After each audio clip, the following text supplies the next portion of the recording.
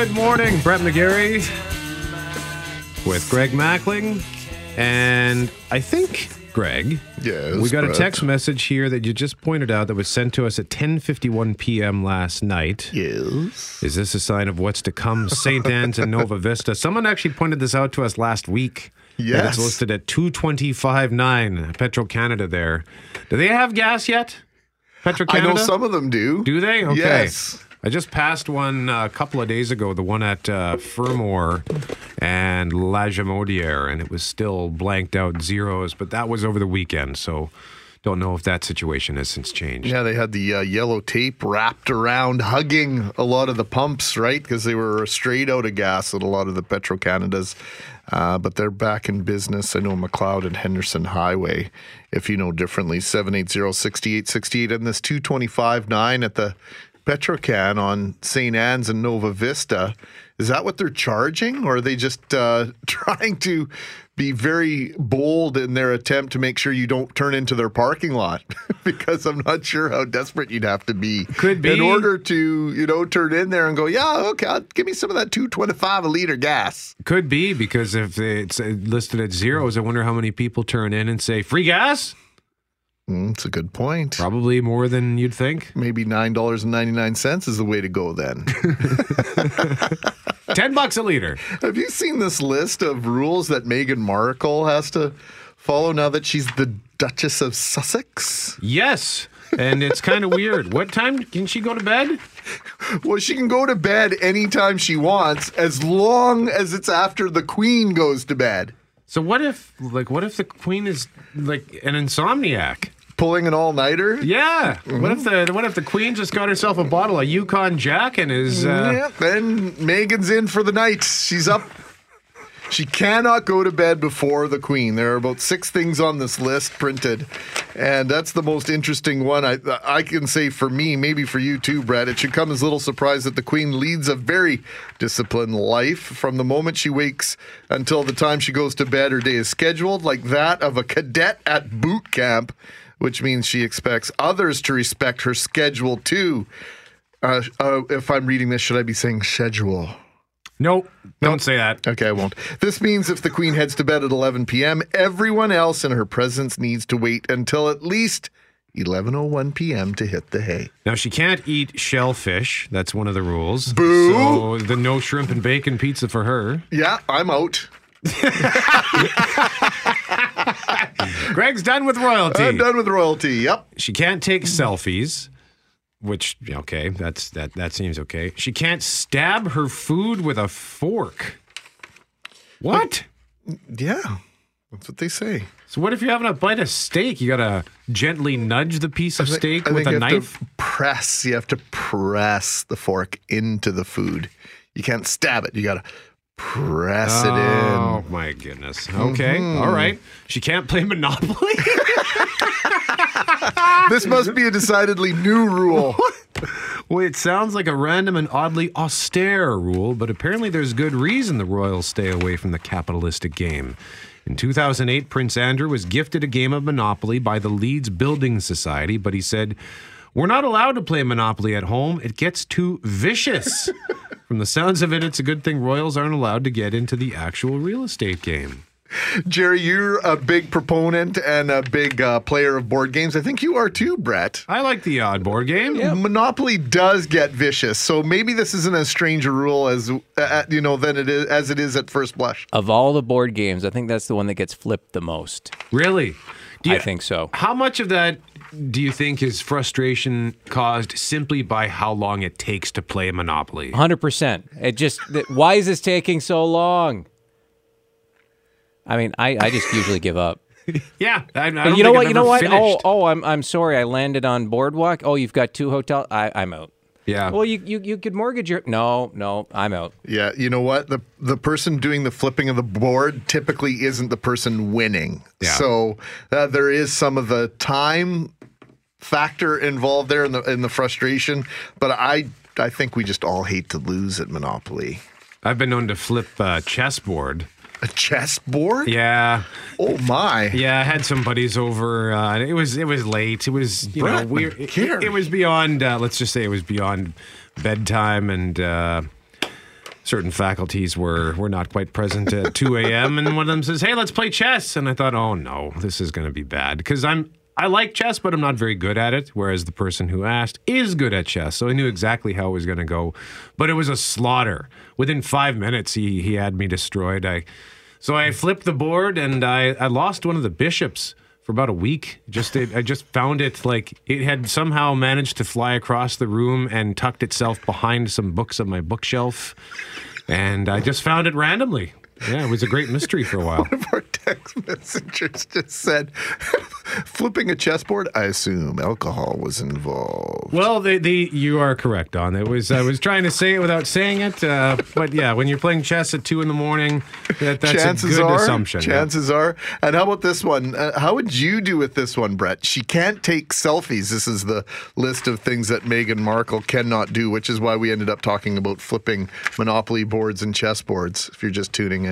I'm not really good at selfies, so I would be okay with that. My hands are shaky, so I have a hard time. You have shaky hands? Yeah, so I have a hard time. I'd be a terrible surgeon, so I'd have a hard time kind of just propping the phone up in my hand to get that selfie straight. Have you seen that selfie stick? That self-leveling selfie stick that you can do all sorts of funky stuff with. That it's weighted and it's got some sort of incredible bearing on it, self-leveling bearing in it. I got to get one of those. I try to avoid all things called selfie sticks. Oh, He just doesn't want the selfie stick. at all. I don't care if it's got shocks and They're an absorbers. abomination. Bruce emails Brett at CJOB.com. Monopoly frustration. I have it in check now, but when I was young, the most frustrating thing about Monopoly was that you're kind of ethically required to play the game out when you know that it is inevitable that you are about to lose. This irritated me to no end until I finally figured out that it's, a game. It's not a game, it's an analogy for life. Well, isn't there a game called Life if you want to play life and play life? Play life. Or Pop-O-Matic Trouble.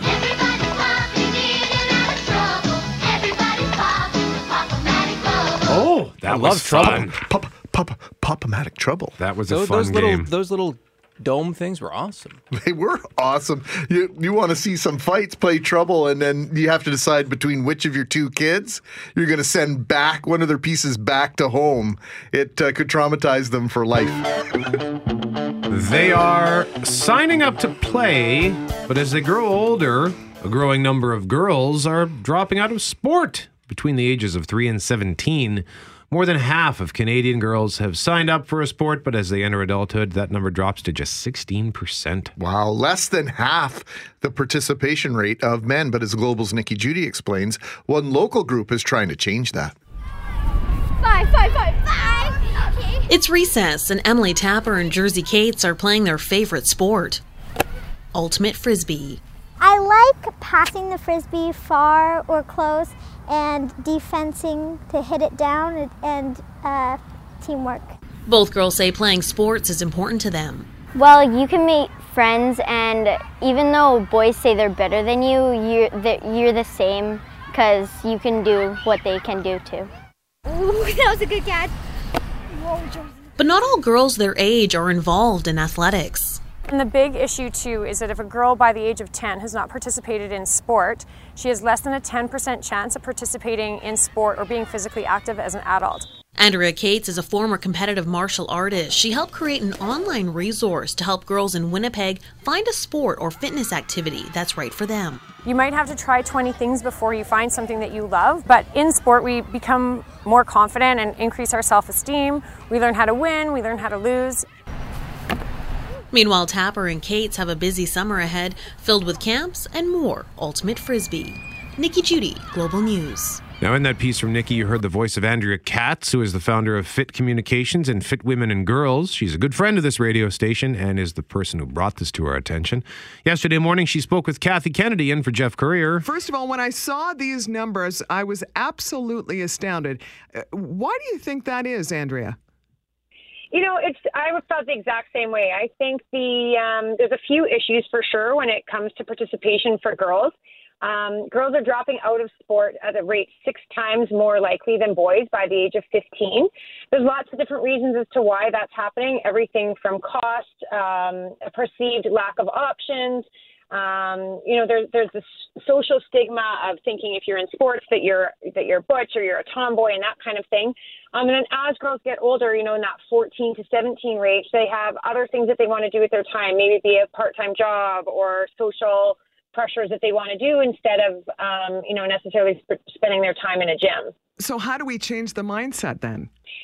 I think it's really up to the adults and parents to lead by example. So if you want your child or the kids in your life to be active, then you need to be doing that yourself. So that doesn't necessarily mean that you need to be running marathons every second weekend, but going to the gym or participating in a yoga class or playing an outdoor soccer league for the summer. So really showing them by example that this is something that you want for yourself, and there's a lot of positive reasons for yourself, and therefore you want to emulate that to your kids as well. Now, news today, Participaction is out with its annual report card on physical activity for children and youth, and it finds that overall Canadian kids still are not moving enough. So I'm sure we'll hear more about that throughout the morning. And this all ties into your kids' baseball team. Yeah, it really does, Brett.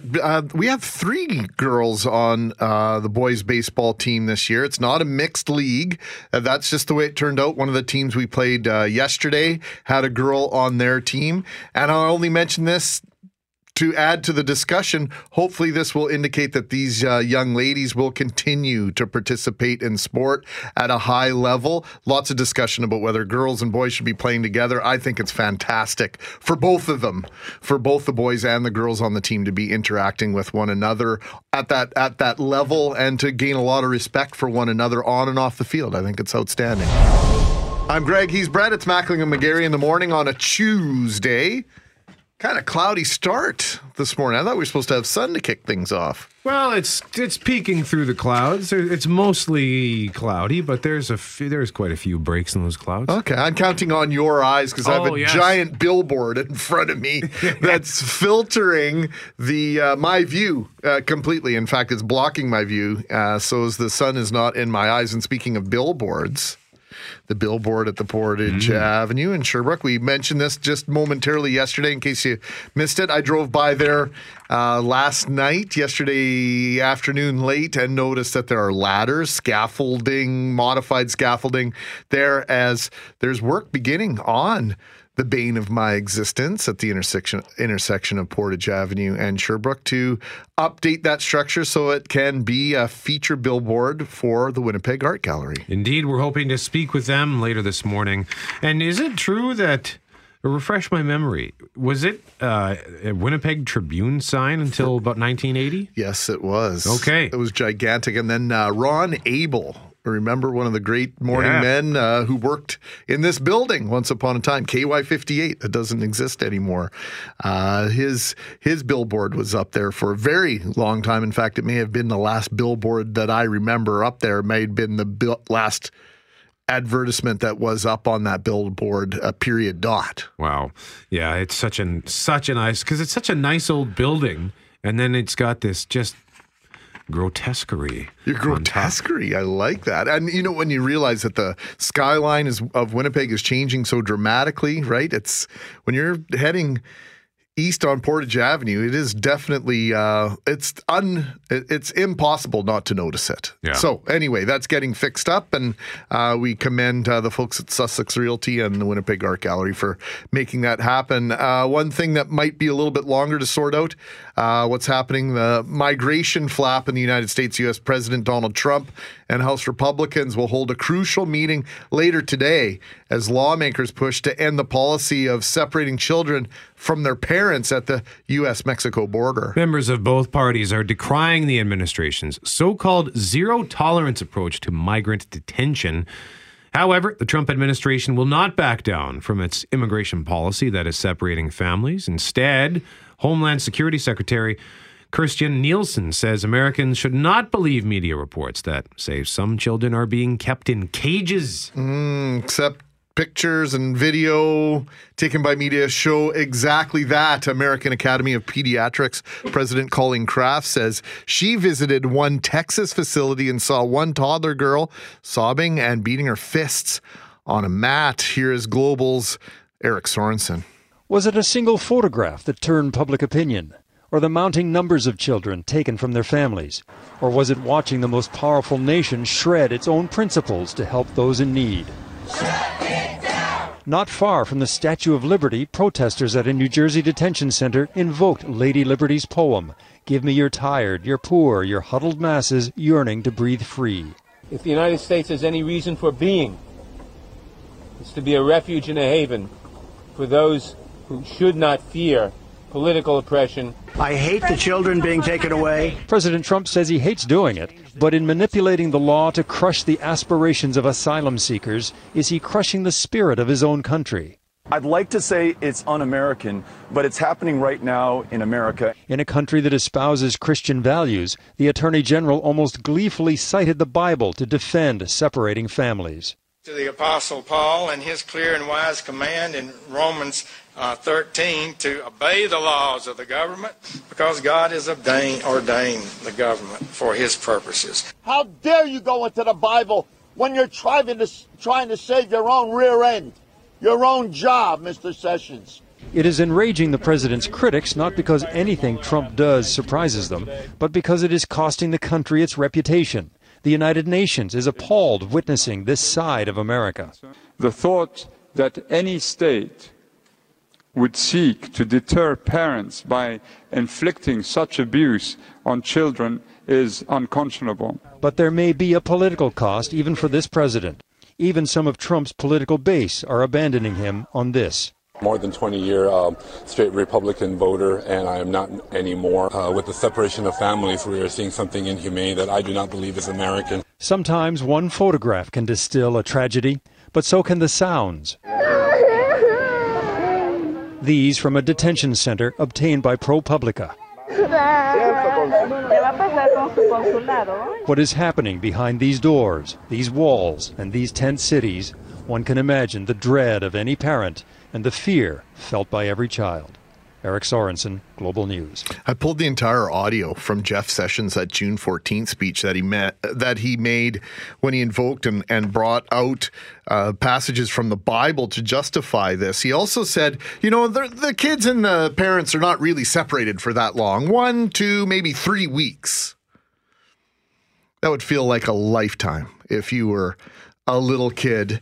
And the only snippet in that entire 2 minutes that made me sit up and go, maybe I could see a different side of that is the fact that, you know, if you or I go to jail, we don't get to bring our family to jail. We go on our own. But that's about the extent of it. And for all the critics that are speaking out against this, included in that list, all the living first ladies, including Donald Trump's wife, Melania. Yeah. And as you pointed out, it would seem like forever. Just take any kid who's ever said, "Are we there yet?" Even a 1 hour trip in the car seems like forever. So yeah, 1 week, 2 weeks, 3 weeks would be a nightmare. Compulsively playing video games now qualifies as a mental health condition. The UN Health Agency says classifying gaming disorder as a separate condition will serve a public health purpose for countries to be better prepared to identify the issue. So today we're having coffee talking about gaming disorder. Have you or someone you know spent too much time gaming? Jerry, well, let me start with you. You strike me as somebody who played... I know you played Yar's Revenge on the Atari 2600. Oh yeah, when I was really young, good thing I had parents who wouldn't let me play all the time because I would have been playing Yar's Revenge hours upon hours on end. And that was proven when I graduated college, got my first job in radio. It was a split shift, and I wasn't done until about midnight. And then I'd go home, and I would play Railroad Tycoon well after the sun came up. Railroad Tycoon. Every day. What system was that? That was on the PS1. Oh, okay. Look at that. Yeah, Railroad Tycoon. All right. I believe it was actually Railroad Tycoon 2 that I played. Well, then. That's even better. What about you, Shanley? You a gamer? A little bit. Like I have a Nintendo Switch at home and I enjoy it very much. Now, when I first got it, I did spend a bit too much time playing it. Now I've learned that, you know what, it's just going to be there. The game will be where I left it. But years ago, of course, I used to play online gaming with a guild. and I had other people I played with, and we'd go on raids, and we'd go into dungeons, and I would play for hours and hours on end, like 8 hours, and it's like, we just got started. And I realized, like, I don't know if it was necessarily a gaming addiction, but it was more of an escapism kind of thing. Was Leroy Jenkins in your group? That's what I was going to say. No, he wasn't. And I think that one was more addictive. I try to stay away from games like that now because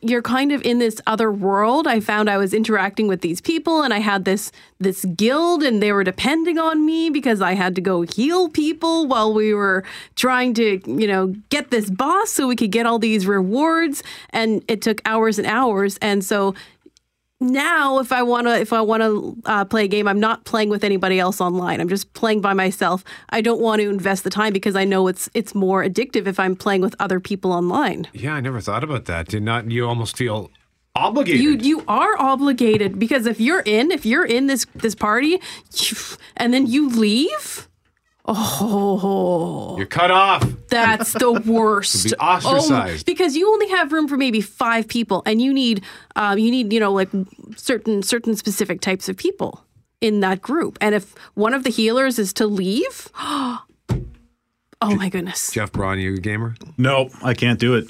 When I got my big screen TV like 7 years ago or whatever, I was like, I got an old PlayStation 1 in a box.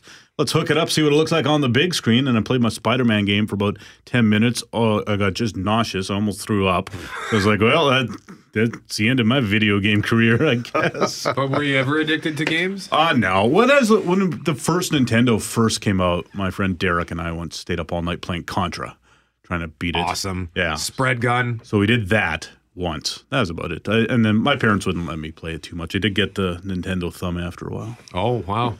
Greg, are you a gamer, or is it just, you? I know that there's a story in your family. Yeah, no, I was never really a gamer.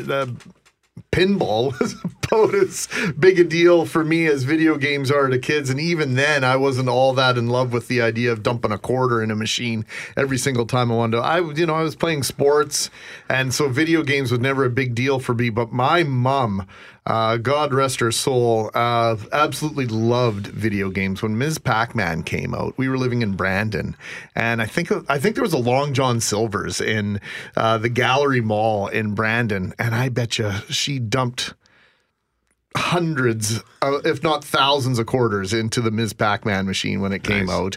And Tetris. My mom could sit and play Tetris on, was it on the NES? Yeah. And the Game Boy. And it was on everything. Yeah, she didn't have a Game Boy, but on the NES, I could go to school sometimes and then come back home if she wasn't working that day, and she'd still be at lunchtime playing Tetris, and then come back home at 4 o'clock and she'd still be playing Tetris. Very addictive personality, I think my mom had. And oh boy, she could play those games for hours and hours. You? Well, personally? I'm actually just thinking of all the games my mom has been hooked on over the years. So it started, I believe, with this. It was like a tabletop miniature Pac-Man arcade thing. Yes. And she had that and would play that for hours. And I can't remember what it's called, but I know that if I just do some quick Google foo, I'll be able to find it. I've been trying to actually get my hands on Something Trex. Yeah, my dad had one at his house. My mom's game was Cubert on the ColecoVision. Well, and that was the next one. She also had a tabletop Cubert that she would play for hours and hours and hours. And then she would play Dig Dug on the Atari 2600, and it always drove me nuts that she was way better at it than I was because she played it a lot more. And then eventually it was Tetris on the Game Boy. She'd sit around and play that forever. Did you find it? Yeah, it's Vectrex. Oh, okay. Yeah. And they had the little tiny... Is that not it? It's similar. It's similar it's to a that? one-piece unit. It actually looks like an arcade machine that had been shrunk to sit on your tabletop. The little Cubert one, that was the one I always wanted, but I never got it. Yeah, it was amazing. But I too loved video games. I remember Super Mario Brothers 2 and Super Mario Brothers 3. I remember trying to defeat the main boss, Wart, and I failed.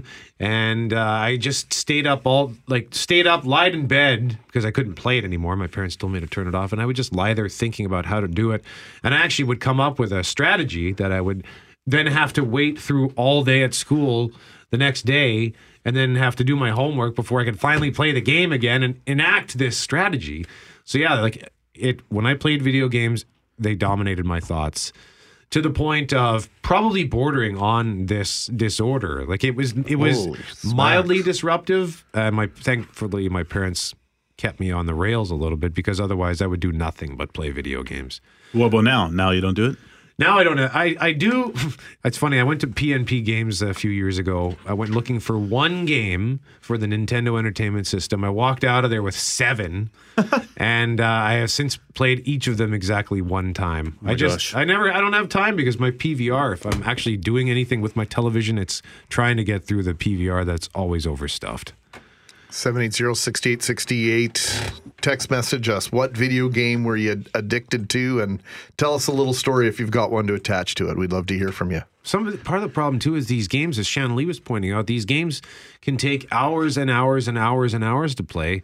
I remember playing Final Fantasy on Nintendo, and you would have to play it for hours on end just to get enough coins to buy whatever weapon or spell or airship you needed to get to the next level.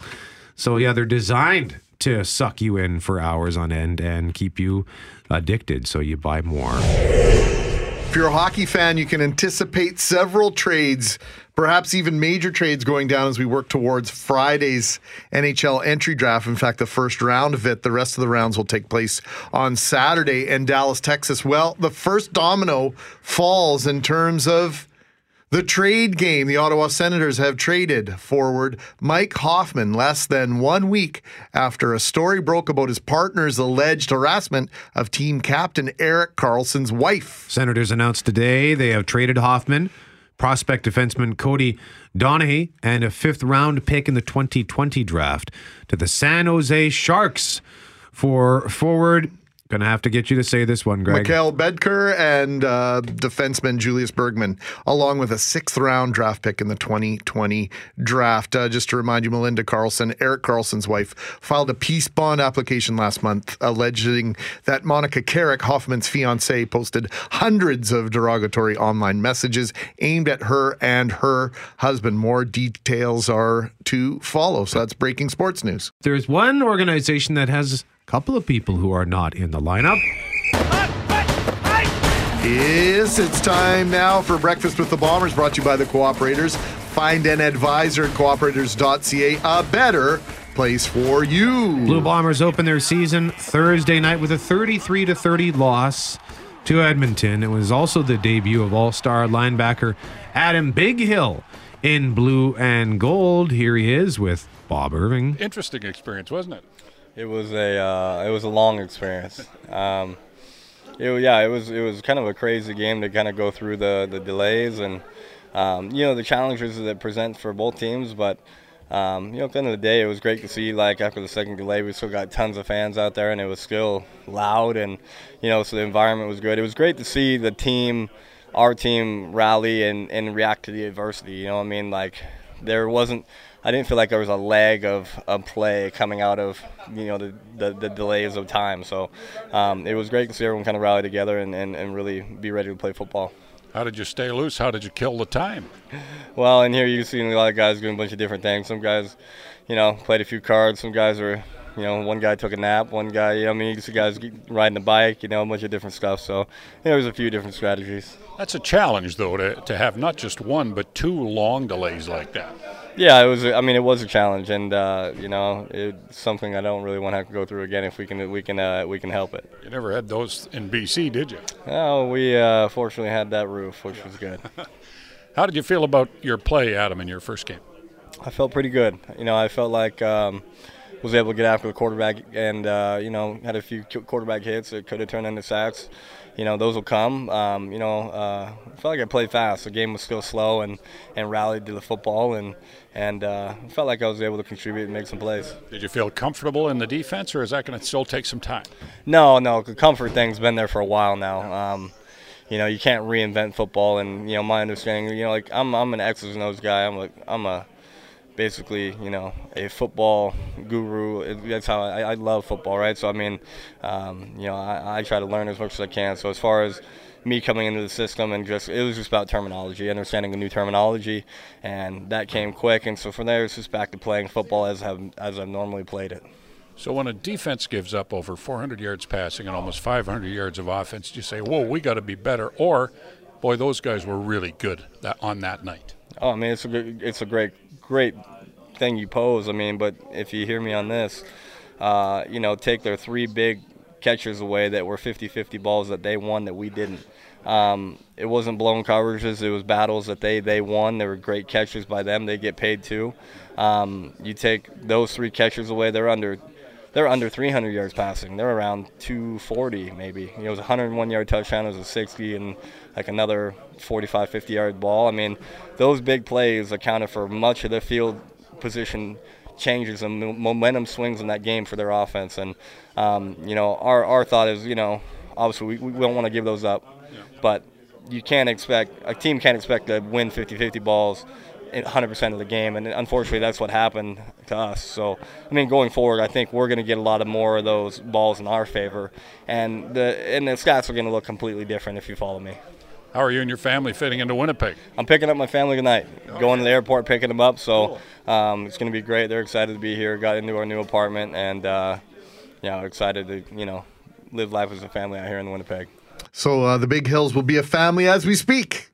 This yesterday, of course, Bob Irving in conversation with Adam Big Hill. The Blue Bombers defense allowed 481 yards in that loss last night. And on the coach's show, Mike O'Shea spoke about tightening things up for Friday night in Montreal. Yeah, closing out is going to be one of the things that we need to be better at. And it's interesting to pinpoint what that is, is pretty difficult because, the same plays you're making for, the majority of the game, you just, at the end, they catch 1 or 2 more passes on you than they did earlier in the game, and they move the ball a little bit. Yeah. Couple passes, you just got to, bear down and make a play. Now, the other big story coming out of week 1 for the Blue Bombers was the leg injury to backup quarterback Alex Ross, who was hurt on a missed field goal attempt in the third quarter and will be sidelined for a month to 6 weeks. So Winnipeg assigned former Toronto and Saskatchewan backup Mitchell Gale to the practice roster, and the 28-year-old from Oklahoma was actually cowboying it up when he received the call. The NFL Pro Rodeo there in central Alberta, just north of Calgary, about an hour. I didn't know what was going to happen with football, if anything was. At this point in my career, nothing really surprises me. I was kind of prepared for it because it's happened to me before, and I was excited to join the club.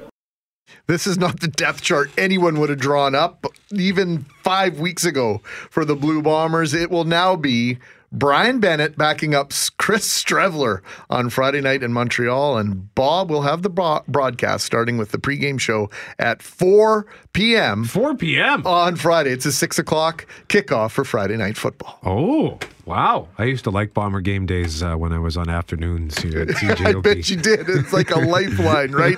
And the latest edition of the Blue Bomber podcast with Doug Brown and yours truly will be released later on today. And if you don't want to miss a single episode, just subscribe for the podcast at iTunes, Google Play, and Omni, CJOB.com, all sorts of places, wherever podcasts are available. Along with, while you're at it, subscribe and download and just become a fan of the Couch Potatoes podcast here on 680 CJOB. When's the show this week? Couch Potatoes with me and Jeff Braun, Saturday afternoon at noon and Sunday evening at 6. And for those who might be listening online as well, we are also broadcast in Calgary, Edmonton, Hamilton, London, as well as Kamloops. And we're working on trying to get Vancouver to come aboard. Get on that. That'd be great. Yep. So we're working on that. Now that Charles Adler is actually set up over there, I should drop him a line and tell him to walk into the boss's office and say, "Hey, I'm the boss. I'm the boss of talk. Listen here." That's a terrible Charles Adler impression. I'm sorry, Charles. The boss with the hot sauce. The UN Health Agency is listing compulsively playing video games as a mental health condition. Here's Global News' Amanda Jelowicki with more. It's a constant struggle. how much time parents should let their kids play video games. Uh-oh, here's the hard part, right, Mama? New research indicates playing too much can cause serious harm. Compulsive video game playing is now being classified as a mental disorder. We think inclusion of this diagnosis will have public health gains. The WHO estimates about 2 to 3% of all gamers may have a serious gaming disorder. Symptoms include not having control over playing video games, losing interest in socializing with family or friends, irritability or aggression when not playing. The WHO says symptoms must occur for at least 12 months. I am very concerned. I think this is a growing problem. Dr. Jeffrey Daravensky consulted on the WHO's new classification. He admits it's tough for parents, with games like Fortnite becoming a national obsession. But he says parents must set limits. I think the advice is to pay more attention to what your children are doing. Look for changes in their behavior. Look for changes in their irritability or social behavior. Some experts don't believe compulsive gaming is a real affliction. Gamers complain they're under attack, and their passion isn't an addiction. But some former addicts warn gaming can ruin your life. Never graduated, never went to college, and got to a point where I was pretending to have jobs, playing video games up to 16 hours a day, and eventually actually wrote a suicide note. Experts won't say how many hours a week kids should play, but they warn if children struggle juggling homework, sleep, and sports, gaming should be the first to go. Amanda Jelowicki, Global News, Montreal. Now, Hilary Cash is a founding member of Restart, an inpatient gaming addiction program in Fall City, Washington.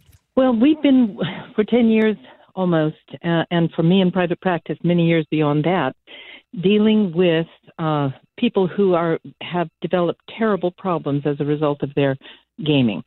And so it's been very obvious to me that it can reach the point of an addiction. And we know from the science that those same neural pathways are being lit up when you are a gambling addict, a cocaine addict, and other, any kind of addict. It's the same neural pathways that are lighting up, firing, overstimulated, and it leads to addiction. Cass says people who have a gaming addiction generally have a much different personality type than those with substance addiction, and so a different type of treatment is needed. Well, the reason it's different is because their life experiences are very different.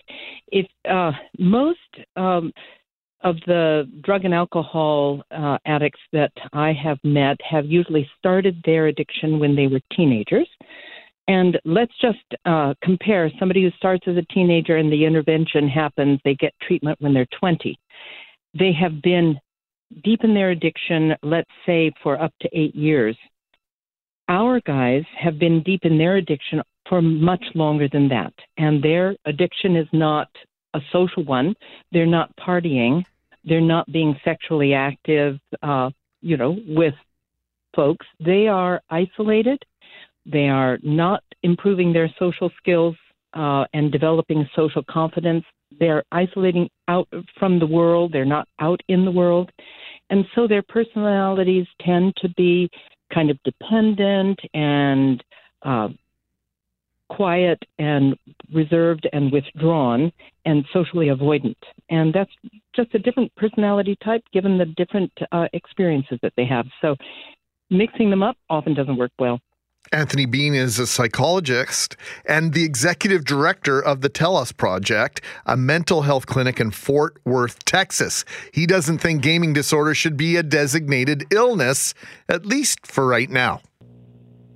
There is harm, and there's also some good news. So it's kind of one of those catch-22s, whereas having a classification leads to more research in it and understanding of it, but the classification should then be altered and changed over time to have that new research. Now, at this current point, we don't have an idea of what really constitutes video gaming or addiction because the research just hasn't been there. So I would consider this move by the World Health Organization to be a little bit of what we'd say is putting the cart before the horse. It doesn't mean that it's not there, but at the current paradigm, the current state of affairs, we don't necessarily have the research or the tools to really understand what this really means. Now, the harm that it can do is it can lead to a lot of what we call misdiagnosis. So in my experience of working with gamers, what I usually see is that gaming is a secondary condition to a primary of anxiety and depression. Whereas if we work with the anxiety and depression, we then have the ability to reduce the gaming, or the gaming alleviates itself in a nutshell. Keep that feedback coming on video game addiction. 204-780-6868 is the number to text. People try to put us to down. Talking about my generation. I'm Brett. He's Greg. Behind the glass, Jerry. Selecting the tunes. Now a selection of the food. How old is this song? I want to say 1965, 66. Sure, somewhere in there. I figured you'd know off the top of your head.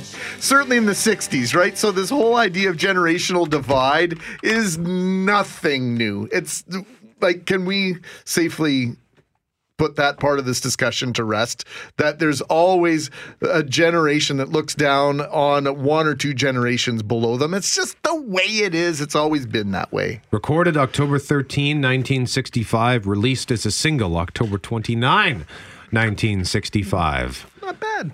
Well done, sir. Well done. And we're talking about generations because Global News has a series this week called Generation Z. We learned yesterday who the Gen Zers are. And now we're asking the question, are they glued to technology? Here's the second story of an 8-part series on the Generation Z population in Canada, who they are, what drives them, and how they envision their future. Social media apps, I use a bunch. I use Twitter, Instagram, WhatsApp, Snapchat, Instagram, Facebook. Face-to-face as much as I can, especially with families, how I communicate with people. But friends, I mainly through my phone, texting, calling, stuff like that. I'm mostly texting to communicate with others. It's more easier for me, and I don't always have to call because sometimes I don't really feel like calling people. Email to just send short messages back to my parents. As for friends, definitely instant messaging on the Messenger app for Facebook. Like my grandma, I'll call. She doesn't really know how to use her phone that well, or she doesn't see that. But for my friends, I'll just text. It depends who it is. If it's my parents, it's mainly calling, or if it's my siblings, it's just mainly texting. Most of my family is still in India, and we have multiple WhatsApp groups, multiple Snapchat groups that are just really, really active, and the chunk of our communication takes place there. I think social media has really become a determinant of my outlook on the day. For example, if I choose to upload a photo and it's not doing very well according to, I guess, my standards, then it almost gives you the sense that you aren't really worthy. When I see stuff on Instagram, it doesn't really change my mood much. I never really get sad off of seeing something on Instagram, but I actually sometimes I get happy. It's like seeing an event coming out or something like that. When I know people that if maybe they see something sad on social media, it can totally ruin their mood for the day. Maybe a sad video or just some sad news. It can totally affect people. On Instagram, you'll see people with perfect bodies. And sometimes you will wish that you had that. I think that's part of the reason why I've tried to cut it out as much as I could, because you could be in a perfectly happy mood, but seeing one negative post can totally alter that and affect you for the rest of the day, and it kind of takes the control away from you. One of the young people in there, I sound old now. One of those young people there. Get off my lawn. mentioned about this whole idea of how they prefer to communicate. Text message, right? Mm-hmm. And does anybody know how to pick up the phone anymore? Probably not. Right? I mean, for a lot of people, it's a source of anxiety to pick up a phone and actually have a conversation with someone. A conversation, text messaging has its place. Yep. And email has its place. I know you can sometimes, I've done business deals with people essentially over email because sometimes the individual on the other side isn't available and you can kind of let things sit and percolate, and then you can refine and answer the email in a very precise fashion. But quite often it's a gigantic waste of time to text message and email when you could pick up a phone, make an appointment with someone, and even cover off some of the finer points that you were going to discuss, and maybe even eliminate a face-to-face meeting, which probably a lot of people would like to eliminate as well, because either they're uncomfortable or they're a big waste of time. Yeah, I know. Just for our to put it into context for what we do here, and I'm sure that you can put it into similar context for your job. But when we are trying to book interviews for our various shows, sometimes we rely on email and we go back and forth and we don't hear from anybody, and then we think, oh, it's not going to happen. When all it takes is a simple phone call. Hi there, you want to come on the show? Yep. Well, that was easy. Yep, that was easy. Right. So sometimes it is easier to just pick up the phone, and when using the cell phone, it feels almost old-fashioned to pick up the phone. Now, there's some stats here in this Generation Glued. If you go to globalnews.ca or CJOB.com, you'll find the story, is Generation Z glued to technology. And there's a graphic here that shows hours per day spent on the phone. And 45.5% of people in this survey, in 356 self-proclaimed Gen Zers, 45.5% of them say they are on their phone 3 to 6 hours a day. 26.1% say 1 to 3 hours. 17% say 6 to 9 hours. 9% 10 hours. And then 2.2% simply have no phone. How long would you say you spend with your phone cumulatively in your hand? I'm probably in that 3 to 6 hour. Yeah. I'd say I'm in the 3 to 6 hour. Yep, for sure. But once again, it's not a phone, right? It's a computer. It's a handheld computer. And this whole idea of calling it a phone anymore is probably outdated altogether, because for most people, it's the only thing they don't use it for, is actually using it as a telephone. It's a handheld computer. It's a banking apparatus. It's something that we use to communicate with text message and email, of course. But also we're constantly, it's replacing the physical newspaper, the physical magazine that we, for years, would pick up in the, in the waiting room at the doctor's office. Wonder if there'd be a way to check the numbers of pictures of food posted to social media versus the number of phone calls made in this country. Oh, that is a great question. Google, if you're listening, of course, why wouldn't you be in collecting all this data? Why don't you do a little bit of a survey on that? I think that would be fascinating. Right now, we want to talk about the Manitoba Sports Hall of Fame, which has announced its 2018 inductees. The 39th annual induction ceremony will take place November 3rd at the Victoria Inn. Among the inductees are the 1962 Manitoba ladies golf team, retired curler Jeff Stoughton, and former member of the Winnipeg Jets, Joe Daly, who joins us now live on 680 CJOB. And Mr. Daly, first of all, congratulations to you on this induction. Well, thank you so much, Brent. It's certainly an honor that I'll cherish the rest of my life, and my family will also be able to look up to Grandpa or Dad and think of all the wonderful times I had growing up, playing sports, and now being recognized like this. It's just very humbling. So you're a goaltender in the National Hockey League and the World Hockey Association. You played, for example, for Pittsburgh, for Buffalo, Detroit, and then when the Winnipeg Jets came here with the World Hockey Association, you joined them and closed out your career over 7 seasons. What was that like? You had your career is over 2 decades, but you got to come to Winnipeg after over a dozen years playing hockey, come to your hometown. So what was that like, getting to play hockey in your hometown for the home team? Well, it certainly became very special to me, considering the successes that we had as a team, and certainly traveling all over the world, playing in the Izvesty Cup in Russia, playing exhibition games in Europe against some of the top teams in Sweden, Finland, Czechoslovakia. So, I mean, we carried that logo all over the world with great pride, and certainly I did as a hometown boy. And having a chance to play with so many wonderful players, it's I reflect now and think of how lucky I was to have been a Winnipegger, and for Billy Robinson to give me the chance to come back home and get my career going in another direction, and certainly benefited me and my family so much. What area of Winnipeg did you grow up in? East Kildonan, and I always say I've never grown up, so I still think I'm a kid. But yeah, East Kildonan, Bronx Park, and East End Barons were my minor community clubs that I played most of my minor hockey at. And you know, in the last couple of weeks, having found out about this wonderful honor, you do a little reflecting and you think about all those days at the community club with your buddies and the things that we tried to accomplish as kids, and of course the dream of someday being an NHLer, and certainly never dreaming about being honored in a Hall of Fame of any sort. Now, Greg, I should point out, first of all, I feel kind of guilty doing this interview because Greg is such a gigantic fan of the Winnipeg Jets and all of their history, and I'm sure he would love to be a part of this interview. He did point out to me that before he had to run, the Johnstown Jets are a team that you played for in the EHL in 1963-64 and 64-65. Is it true that that team was the inspiration for the Johnstown Chiefs in Slapshot?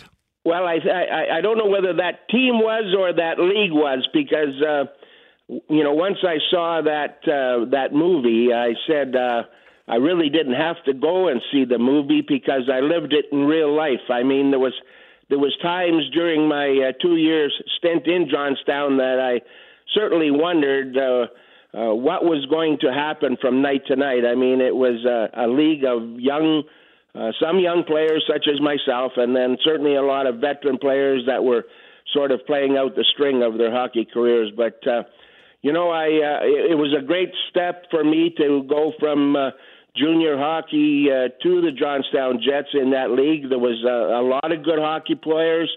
Detroit sent about 5 of us kids there to sort of develop and get going in our careers. And but some of the incidences that took place today, many of the players would have been suspended for life, including myself. I mean, I pulled off a prank one night that I'm not very proud of, so I won't tell you about it. But you're going to tease us like that? It was one of those things that. You know, I look back and I think, yeah, that movie was pretty close to reality during some of the games that I participated in there. Now, Joe, you're also known for your business, Joe Daly's Sports and Framing, which is located at 513 St. Mary's Road. How long has the business been around now? Well, we're, I think, in our 29th year now. We've been, it'll be 5 years in August since we moved over to St. Mary's Road from the Polo Park area. And I know my son Travis has done some framing for Greg that Greg really appreciates. And so that's another connection that we have with him. And yeah, we're really enjoying it, obviously, with the Jets back in Winnipeg. You know, the last 5 years or 6 years has been wonderful. And the playoff run certainly didn't hurt us. And, we're having a lot of fun in the shop. People enjoy coming in, and I show up to tell stories more than anything now. My son, Travis, is pretty much running the business, and that's the way it should be. And it's nice that I can have him take it over and run it properly as we as a family wanted to do. Well, Greg, he has raved about the framing work that your son does. He says it's the best in the city. If you want to have a jersey and you want it framed, Joe Daly's is the place to go. And I wanted to ask you, Joe, because I seem to recall in the early 1990s, there was an explosion of sports cards and sports memorabilia shops in Winnipeg. Everybody, well, I shouldn't say everybody, but a lot of people were suddenly collecting cards. I collected basketball cards. I know how un-Canadian, but they were everywhere. And then suddenly they weren't. How were you able to weather that storm? With some degree of difficulty. No, it was the boom period was the early 90s, and I don't know, I really don't know why it exploded like it did. It just seemed to be something that people jumped on the bandwagon, enjoyed collecting, and unfortunately, at that time, the manufacturers kept up with the demand and overproduced the products that they presented, and a lot of the stuff that people bought and spent an awful lot of money on is rather uncollectible today, or at least from the point of view that those that want it have it, and so it becomes a problem of trying to recycle it, so to speak, in the hobby. But it's hard to say what transpired there. But as time went on, I mean, now I think we made another transition in the last few years, whereby the autograph memorabilia, the game used memorabilia is so strong. People, now are building homes or buying homes. They got finished basements, and so now they want to decorate them and enjoy their man cave or the area that they watch their sporting events in. And believe me, some of the homes in Winnipeg are stashed full of thousands and thousands of dollars of memorabilia that the fans enjoy. Whether you're a collector of a team, a player, or just enjoy a sport, many people have beautiful displays, and it's nice that we can be part of that. And we hope that someday we can say that we have a piece of our framing or something that was purchased through us in each and every home in Winnipeg. And I know that Travis really enjoys doing the work for the people, and the greatest compliment we get is when people walk out of there with a smile on their face and say how much they love the product. Well, Joe, congratulations once again on this induction into the Manitoba Sports Hall of Fame, and thank you for your years at the business and for all the years that you put in on the ice, particularly with the Winnipeg Jets. Well, thank you so much. It's something I'll never forget. It's great to be a Winnipegger. I'm proud of that. I'm proud of being a Manitoban, and certainly this honor is something that I can thank everybody in Winnipeg for all the support and everything they've done for me over the years, not only as a player but certainly as a person.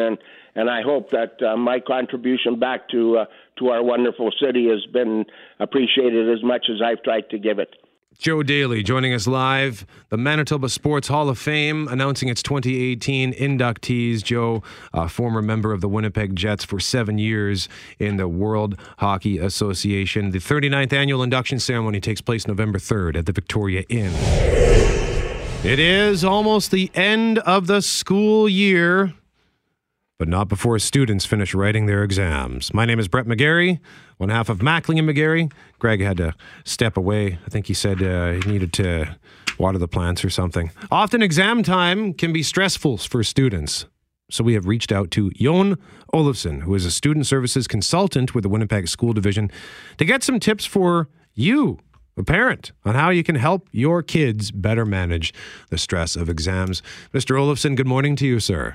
Hello, good morning, Brett. So exam stress is nothing new, but with all of the things that kids are taking on these days with the extracurricular activities that go on top of school, again, that's nothing new, but it seems to me young people take on way more than kids ever did when I was in school. So where should parents start when kids have all this stuff going on and then they're bogged down with exams?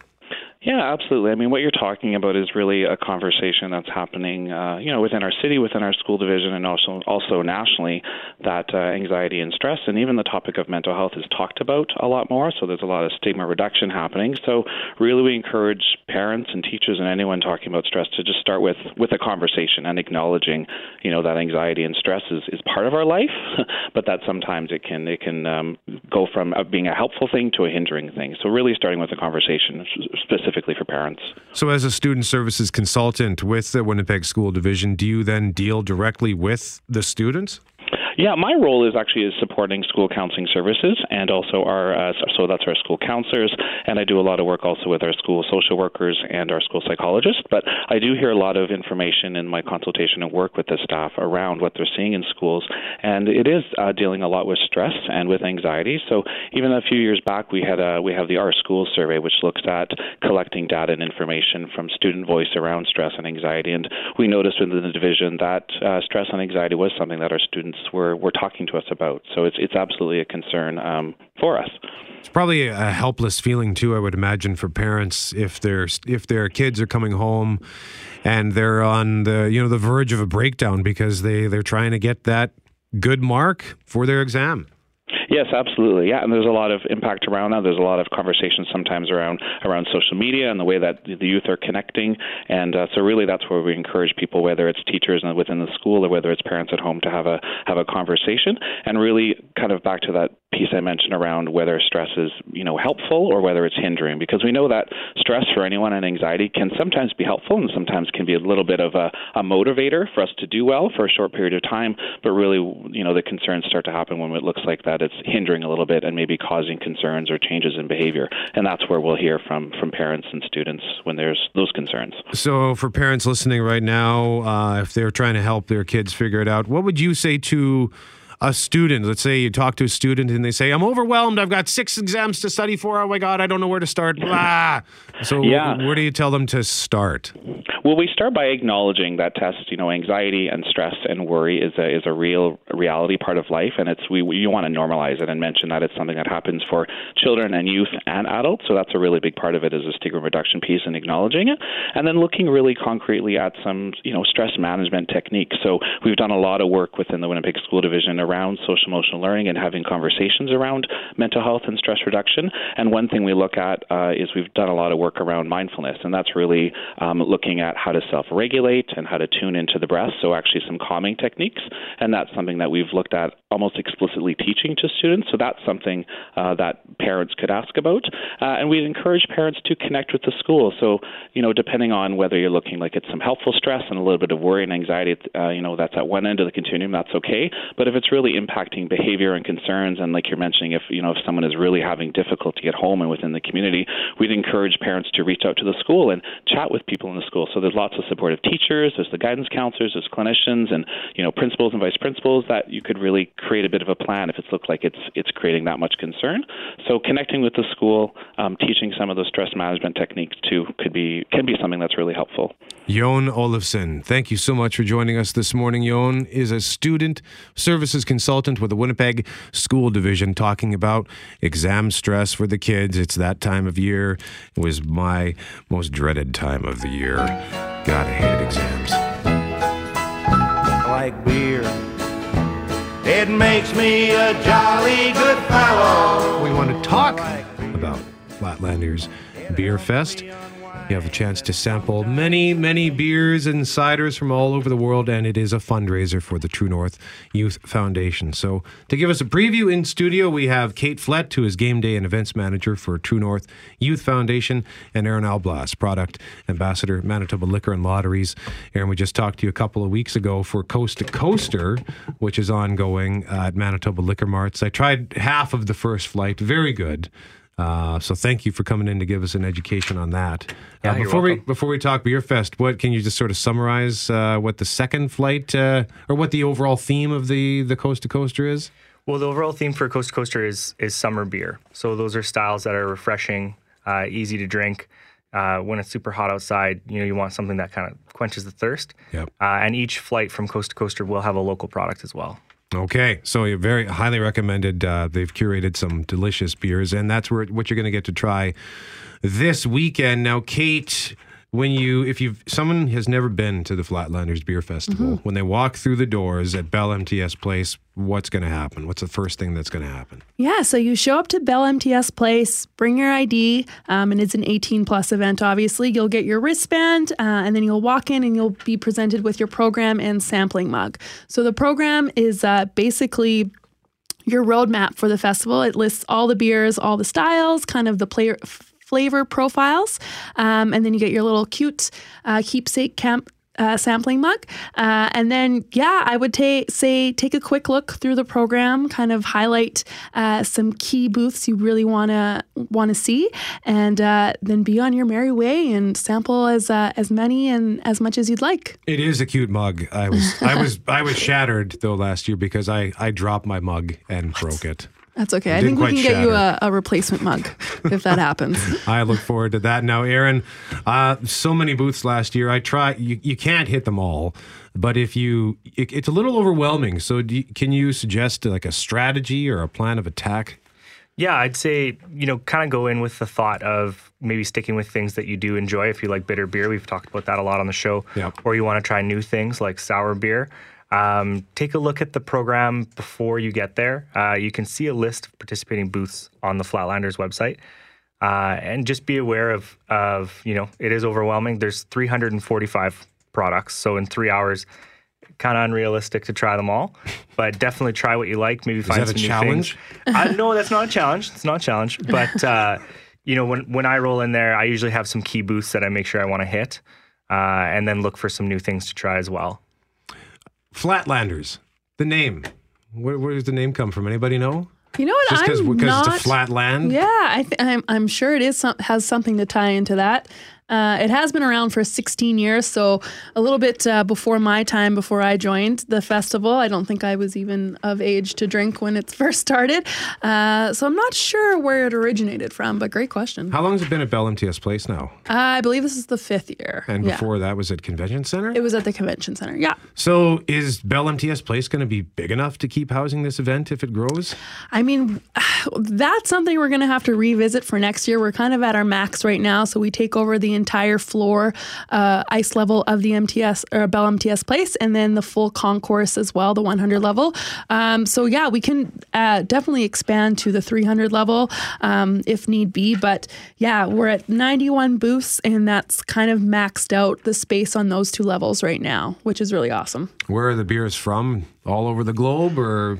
Yeah, you're going to find beer from, everything from imports to familiar local styles as well. So the beers are coming from a variety of different countries. When Kate was talking about the layout just now, and also kind of piggybacking on planning the attack, the ice level, I believe, will have the locals, which they're producing a lot of festival exclusives. So basically beers that are in their creative mind that have a lot of flavor that you may not get to potentially purchase or even try again. So the beer's coming from everywhere, but kind of the theme I have about beer is there's really something for everyone. And it's nice to have the imports, but it's really nice to see the local flair and the touch these guys and girls have with brewing. I'm glad you mentioned the festival exclusive stuff, because I can't remember if it was at Flatlanders or if it was at the Winnipeg Beer Festival that happened in August, but Fort Garry made this beer. I don't know. I can't remember if it was a Hefeweizen, but it tasted like cheese. Ooh. And it was amazing. Wow. And they only made it for that event. So it was nice that I got to try it. I need to reach out to them and try to harass them into making some more of that. Maybe they'll bring it to Flatlanders this weekend. We're talking about Flatlanders Beer Festival taking place this weekend at Bell MTS Place. Your chance to sample almost 350 beers and ciders from all over the world. And it is a fundraiser for the True North Youth Foundation. We're joined in studio by Kate Flett, who is game day and events manager for the True North Youth Foundation, and Aaron Alblas, product ambassador for Manitoba Liquor and Lotteries. By the way, Greg Mackling had to step away for an appointment. He'll be back tomorrow morning. Don't worry. But Kate, so it is a fundraiser for the True North Youth Foundation. So tell us a little bit about that. Yeah, so Flatlanders has always been one of our marquee events for the True North Youth Foundation.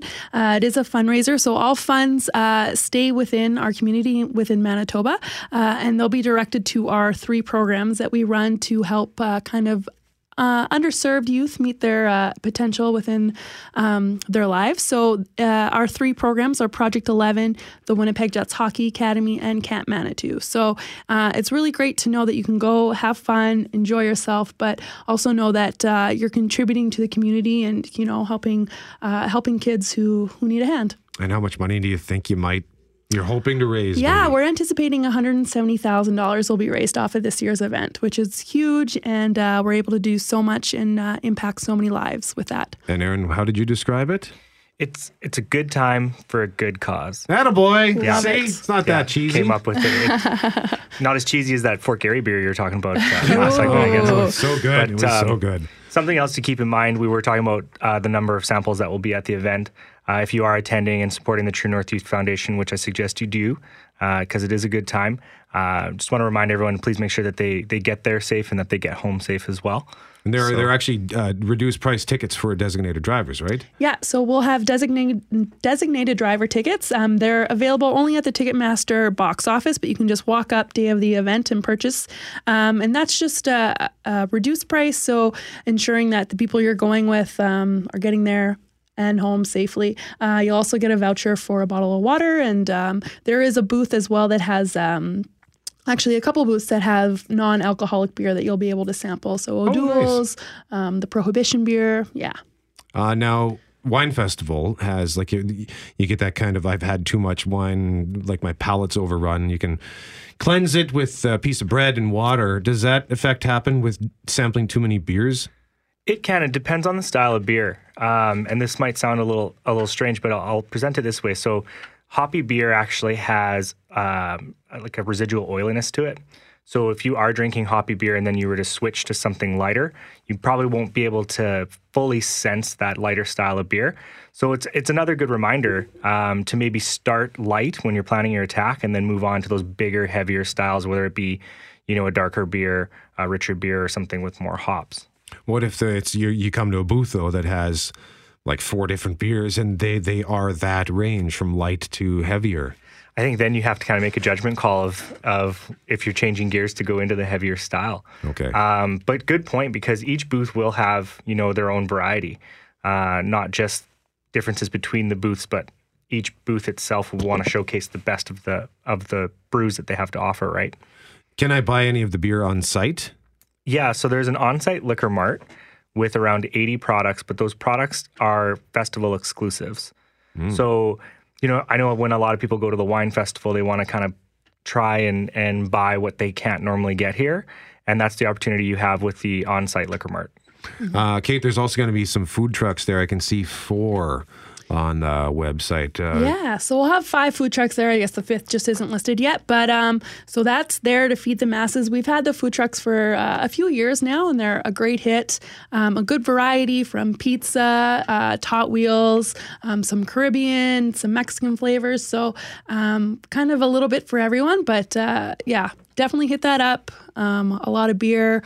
You'll need some food. Yeah, Yeah. I didn't bring in any cash last year. I just had my tickets, and when I saw the food trucks were there, I was very sad.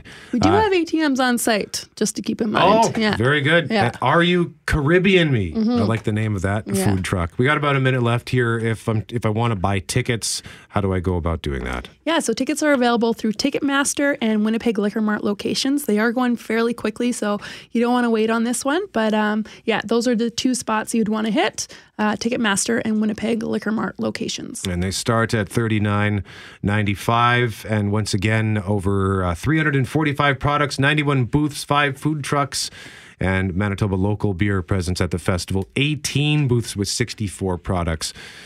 Aaron Elblast, Product Ambassador, Manitoba Liquor and Lotteries. Kate Flett, Game Day and Events Manager, True North Youth Foundation. Thanks for joining us. Thanks for having us. The headline reads, Winnipeg's talented youth artists collaborate with the Winnipeg Police Service to create a new public art exhibit. And if you stop by Portage Place on Friday, you may notice this new exhibit.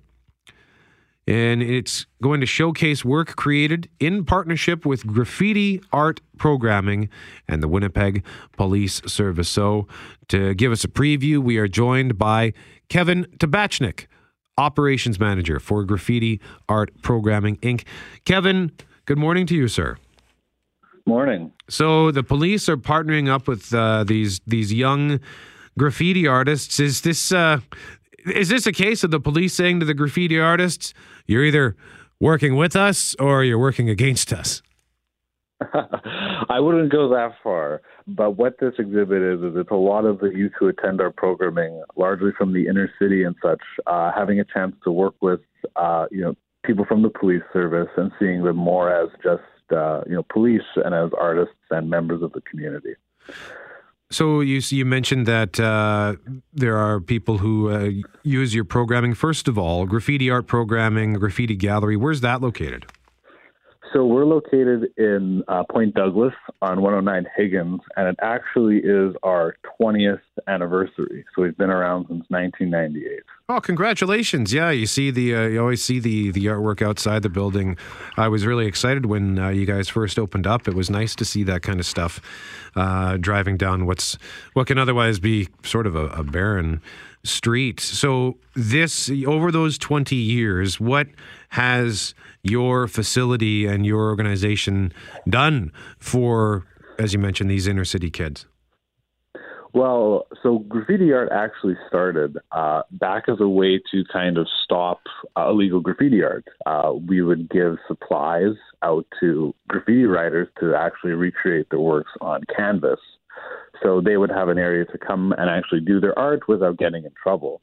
So it's almost in a way that this police show is cyclical, how we've come from, preventing it and, with youth who would have run-ins, to now having a part where they're doing community partnerships and creating art together. So it's been quite a journey for the 20 years, and it's kind of special to have a show with the police now. Well, and good for you for giving them a spot to do this in a healthy way, because I can't tell you how many times where I've seen graffiti and thought, well, that's vandalism, but man, that's really nice. Yeah, we've moved a lot now to murals, as you may see across the north end of inner city. We work with a great arts group called Synonym Arts Consultation, who throw a wall-to-wall mural festival, which is actually coming up this September, where anywhere from 5 or more new murals start popping up, and that's actually become the best way to prevent graffiti, because no one wants to tag a beautiful new mural in the city. And with graffiti, people often associate it with vandalism because that's where we see it. Why do the people who do graffiti vandalism, why do they feel the need to do it in this way where it's damaging property rather than seeking out somewhere where they can do it where it's not making a mess? Well, I can't speak to everybody, but a lot of people, sometimes it's just the only outlet they have. So being able to give them, the other outlet, and also we offer a lot of skill development and professional development. So, someone who, say, would start tagging, would stop, come to us, they'd, progress their artistic career, and then eventually they're the one painting, the giant mural. We all agree graffiti art itself is kind of proof. Graffiti writers can eventually move to a point of using art for community development and social change. So what does it mean? You briefly touched on this, but to now have the police working with these young people side by side for this art exhibit, what does it mean to have built this kind of relationship? Oh, it's a huge thing for us, being able to, move from, at a point where, we're a North End organization, people read the news, and to be able to actually have that link where youth will, be there with an officer over the last 6 months, and they're just talking about art, or they're talking about dance, they're talking about music. It's kind of like seeing each other in a light as a person, as a community member. It's a huge, huge progress from, 20 years ago, or even just, years ago. It's just giant progress that's constantly made. And this art show is hopefully, one step to, a future of, when a kid has an issue, they see, an officer or any authority figure as more of a person, somebody who can help, instead of, what sadly has become a norm in the community. Kevin Tabachnik is Operations Manager for Graffiti Art Programming Inc. Website, graffitigallery.ca. And this Friday at 4:30 p.m. at the Edmonton Court at Portage Place Shopping Centre, there will be a new exhibit called Intersections, which will showcase the work created in partnership with Graffiti Art Programming and the Winnipeg Police Service. So did any officers contribute to the graffiti art? Did you discover any talented artistes on the Winnipeg Police Service? It's almost surprising how many fine arts people become police officers, what we found out. Really? Not maybe the direct choice, but it's interesting. So we have a lot of varying types of art, everything from collage to wood burning to graffiti to everything. It was definitely eye-opening to see how many artists are in the force. Well, and you got to imagine, too, the things that these men and women deal with on a daily basis, probably too much for most of us, right? So they need to have some kind of an outlet. And I guess in this way, it gives them a healthy and creative way to express themselves. Exactly. And it's a perfect time to learn. A lot of the stuff is collaborative. A lot of the pieces were, made from passing a paintbrush off, passing a spray can, working, on a music piece together. And, kind of how you can grow together as an artist is always a really cool thing to see for both the youth and the officers. So the event this Friday, what can people expect to see when they head down to Portage Place at 4:30 p.m.? So when you head down to Portage Place, in the Edmonton court, what we'll have the majority of the pieces set up by all the artists, the collaborative and their individual pieces, each one talking a bit about how they feel themselves as community members, but also a way just to express themselves as an artist. And then after that, all the pieces will be moved down to the graffiti gallery, and they'll be running all the way till July 13th. Okay. And once again, that's at 109 Higgins. 20 years for the graffiti gallery. Congratulations on that. And this event sounds great. Admission is free. Should also point that out. Kevin, thanks for telling us about this. Well, thanks for having me, Brett. Kevin Tabachnik is Operations Manager for Graffiti Art Programming, Inc. Again, the website, graffitigallery.ca. So the event is happening this Friday, June 22nd, 4:30 to 6:30 p.m. at the Edmonton Court, Portage Place Shopping Centre. Admission is free. It's Intersections is the name of the exhibit, showcasing work created in partnership with Graffiti Art Programming and the Winnipeg Police Service. And then after that, you'll have another opportunity to see the show at Graffiti Gallery from June 29th to July 13th. And it includes work by youth who attended Graffiti Art Programming in Studio 393 and officers from the Winnipeg Police Service. That's all the time we have. I'm Brett McGarry. He's Greg Mackling. Thanks to Behind the Glass Jerry and Shannon Vidal. And thank you for listening to CJOB.